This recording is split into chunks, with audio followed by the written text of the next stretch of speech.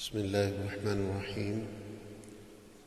الحمد لله رب العالمين، والصلاة والسلام على رسوله الكريم وعلى آله وصحبه أجمعين ومن تبعهم بإحسان إلى يوم الدين. أما بعد، فإن الله سبحانه وتعالى يقول في كتابه العزيز والفرقان الحميد: فأعوذ بالله السميع العليم من الشيطان الرجيم. يا أيها الذين آمنوا ادخلوا في السلم كافة ولا تتبعوا خطوات الشيطان إنه لكم عدو مبين. وقال تعالى: محمد رسول الله والذين معه أشداء على الكفار رحماء بينهم تراهم ركعا سجدا يبتغون فضلا من الله ورضوانا إلى آخر الآية. صدق الله العظيم وصدق رسوله النبي الكريم، ونحن على ذلك لمن الشاهدين والشاكرين، والحمد لله رب العالمين. Respected ulama ikram, elders, brothers and sisters, Assalamu alaikum wa rahmatullahi wa barakatuh. MashaAllah, it's a pleasure for myself to be here in this masjid once again. And it is from the blessings of Allah subhanahu wa ta'ala. And thanks to MashaAllah, our great scholar, great teacher of Quran from Masjid Nabi sallallahu alayhi wasallam, the Imam of Masjid Qiblatain, Sheikh Abu Fahad Abdullah Al-Biladi. MashaAllah, his credentials when it comes to recitation of Quran, I think very, very few scholars in the world have such credentials. We have heard the chain of narrators when it comes to Bukhari, Muslim, Hadith, and so on, that such and such a person narrated from such and such a person, and so on, which is very common. Normally, muhaddithin and great scholars from around the world, they come and they give lesson on Bukhari or Muslim, or basically final lesson or Khatm Bukhari, and then they give ijazah, permission to everyone. But little we know that there is similar system when it comes to recitation of Al-Quran. When it comes to recitation of Al-Quran, there is a chain that such and such a Sahabi heard entire Quran from Rasulullah sallallahu alaihi wasallam, and that Sahabi recited Quran in front of such and such a Tabi'i, and it leads up to this time now. Normal chains in the world for reciters of Quran you will find around 22 to 25. That is considered as reasonable or good chain. In 1400 plus years, around 22 to 25, which is about 60, 70 years for each narrator. But Sheikh's chain, subhanallah, is only 15 narrators between Shaykh and Rasulullah sallallahu alaihi wasallam. Hardly anyone in the world would have such chain, mashallah. So it's really great honor for us to have such reciter who is so closely connected to Rasulullah sallallahu alaihi wasallam when it comes to not only hadith but Quran itself, mashallah. Last night he arrived from Medina Munawwara. He landed at Heathrow. Instead of taking him to my hometown Croydon or South London, I said, let's move to Birmingham. As I was planning to come to Birmingham, I called Brother Adil and I said, Sheikh will be with me for Salatul Jumu'ah. Instead of taking him anywhere else, I would like to bring him to this masjid. So that's how it started, mashallah. And one of the reasons Sheikh is here, because we're doing Seerah tour.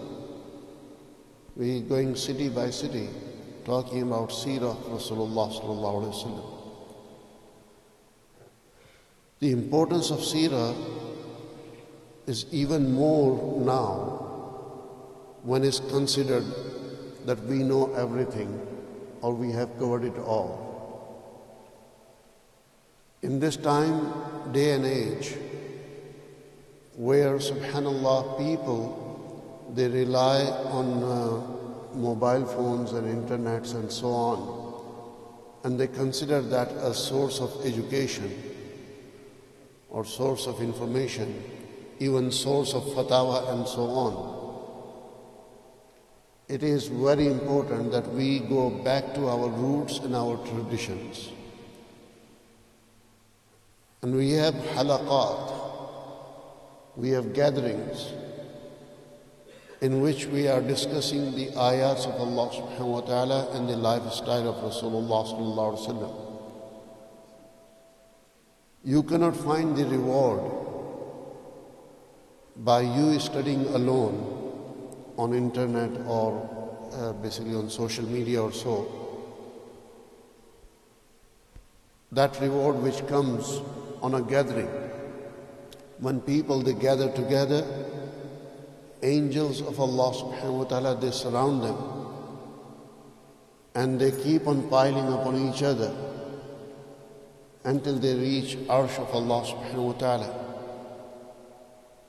And they send blessings of Allah subhanahu wa ta'ala upon them. And peace and calm reveals from Allah subhanahu wa ta'ala upon this gathering. So subhanallah, that's the idea of the seerah of Rasulullah sallallahu alaihi wasallam. Rasulullah sallallahu alaihi wasallam is best example for us. He's the very best example for us for anything to do with our daily life, with be it our financial life, be it our basically political life, be it our personal life, be it our social life, be it our spiritual life or educational aspects. Rasulullah sallallahu alaihi wasallam is the best example for everything. Today our concept is, especially ulama and scholars, that we don't want to be part of politics. We don't want to attach ourselves with politics. But political aspects are there, it exists in the life of Rasulullah sallallahu alaihi wasallam. Rasulullah sallallahu alaihi wasallam showed us the very best way for us to progress in our personal life, which you call that this is my personal matter. Hey, this is my own business. You mind your own business. What are those things which is personal to you? Rasulullah sallallahu alaihi wasallam guided us towards that. That is taqwa, tawakkul and sabr. Taqwa, piety. Only Allah subhanahu wa ta'ala knows, or you know, how much pious you are. People can look at your face with beard, with topi, with amama, with long thawb and this and that, or Islamic personality, and they can assume or think or visualize that you are a pious person, but in reality either you know or Allah subhanahu wa ta'ala knows how pious you are. Only Allah knows what people hiding behind their beards or behind their Islamic clothing and so on.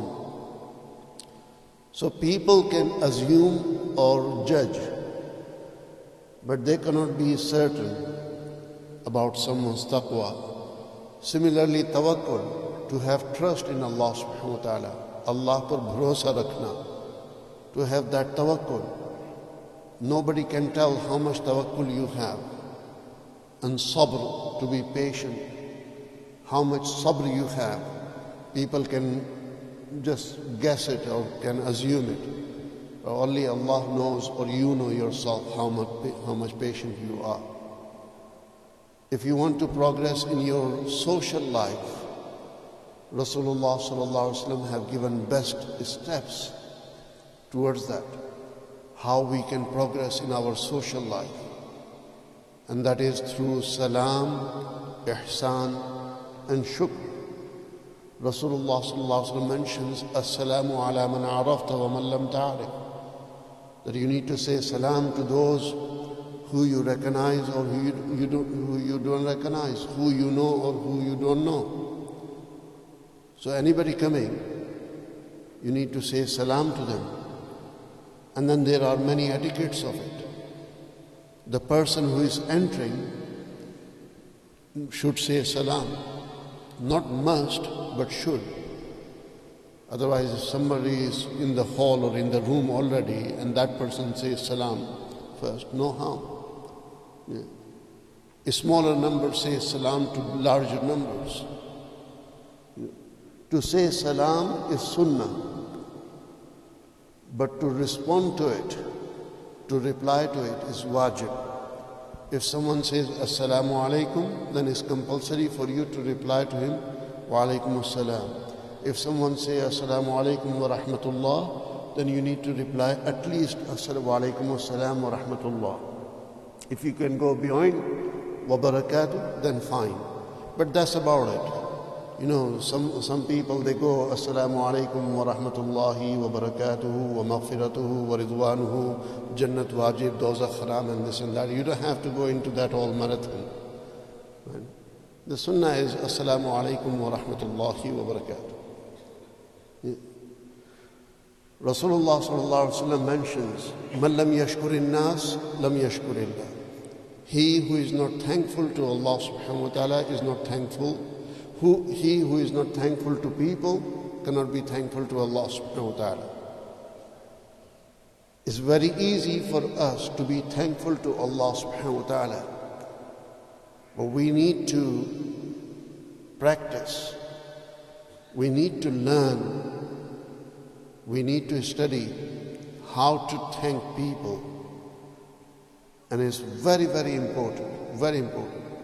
You know, this thanksgiving to people and to Allah subhanahu wa ta'ala is such a powerful thing that if we establish this in our life properly, trust me, many of our problem will go away. Many of our problem will go away. Because we think that the person who is doing it up front, who is doing it good, so what? He's paid for it. Or that's his status, or he needs to do. But we need to appreciate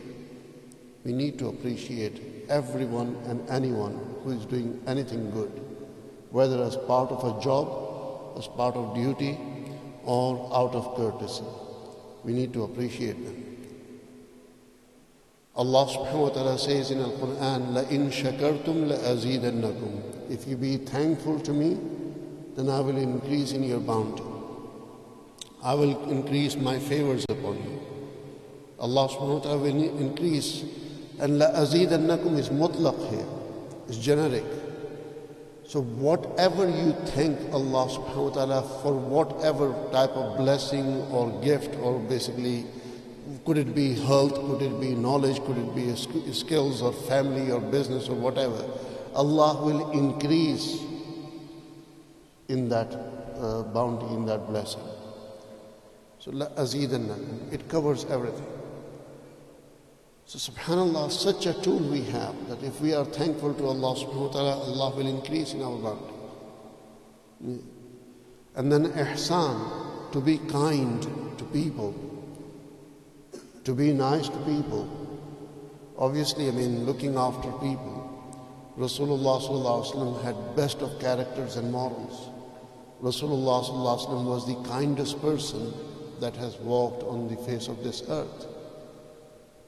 So subhanallah, Rasulullah sallallahu alaihi wasallam telling us that salam, ihsan and shukr, these are the three qualities you need to develop in yourself in order to broaden your horizon and your circle for social activities. If you want more people to be connected with you, today many people, they start social media account and then they buy audience, or they purchase followers, and they get happy with the fake following, with fake numbers. They get happy with this. In reality, if you follow these three things, Allah subhanahu wa ta'ala will give you those, mashallah, people who are your followers, meaning associated with you, meaning they are friends, and they are truly friends. So that's how we can progress in our social life, in our personal life, in our professional life. Allah subhanahu wa ta'ala and Rasulullah sallallahu alaihi wasallam guided us. Adl, Musawat and Ukhuwat. These three things. Adl, Musawat and Ukhuwat. Justice, equality and brotherhood. Justice, equality and brotherhood. If you have these three qualities in you, then your professional life will progress. Your professional life will become excellent. Justice, equality and brotherhood. Brotherhood, sisterhood, same thing basically. So if you are responsible of a small company, or you are responsible for multinational company, or you are basically in charge of few people who are working with you, along you or under you, or you are part of any professional environment, if you adopt these three things, Adl, Musawat and Ukhuwat, justice, equality and brotherhood, trust me, your professional life will flourish like anything. And finally, political life. That's where we started basically, that ulama thinks that we shouldn't be part of politics. But Rasulullah sallallahu alaihi wasallam taught us that if you adopt three things in you, your political life will become much better. You would become acceptable and favorite leader for people, or for those people who you are governing. Whether you are husband, whether you are father, whether you are a minister, MP, senator, whether you are basically governor, prime minister, king, whoever you are, you need these three qualities in you. And that is mawaddah, rahmah, and af. Mawaddah means love of Allah subhanahu wa ta'ala. Mawaddah means love. When it comes to relationship with Allah subhanahu wa ta'ala, then love of Allah subhanahu wa ta'ala. Between us in political life, love of people, love of those you are governing, love of those who you leading. If you love your own position, if you love your own kursi and your chair, your power, more than your love for the people, then you will not progress that much in your political career. So, mawaddah, and then second one, rahmah, mercy, and af is strength and power of forgiveness. So if you are loving and you are merciful, and subhanallah, you are forgiving, then you will be a fantastic leader, political leader. May Allah subhanahu wa ta'ala give us opportunity to follow all the guidelines Rasulullah sallallahu alaihi wasallam have given us. Finally, I want to pose one question to you. We, all of us, we know 5 pillars of Islam. Yes? We know 5 pillars of Islam. But pillars stand on what? Ji? Pillar stands on foundation. If these are the 5 pillars of Islam, then what are the foundations of Islam? Have we thought about it? Obviously, you see pillars in this building. Some pillars are obvious and some pillars are hidden in the walls. They are standing on foundation. Pillars could be shaky if your foundation is not strong enough. Your work on your pillars is secondary. First, you need to work on your foundation. That is topic for next time, inshallah. Until next time, take care. Assalamu alaikum wa rahmatullahi wa barakatuh.